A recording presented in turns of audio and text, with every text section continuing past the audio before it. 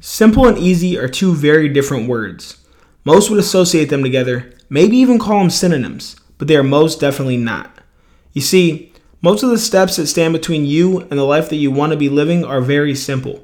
They're the small daily habits that you do that set you apart.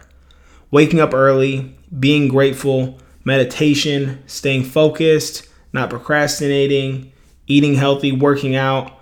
I can go on and on. All of these things are very simple to do. However, they're not easy. They all require you to show up and put in the work. They make you get out of your comfort zone. And most importantly, they make you sacrifice. You can't wake up early without giving up some sleep. You can't be truly grateful until you analyze your shortcomings and failures and accept them. Don't just be grateful for the good, be grateful for the bad. You can't eat healthy and work out without giving up your lazy lifestyle and junk food. All of these things are simple. They're so straightforward. Still, so many people can't make the hard choice to do them. So how bad do you want it? Your dream life is within reach. No matter where you are, it's very small things that need to change in your life. You don't need to do them all at once, but you do need to do them all. The habits I mentioned aren't required by everyone, just as there may be things that I miss that are essential to your goals.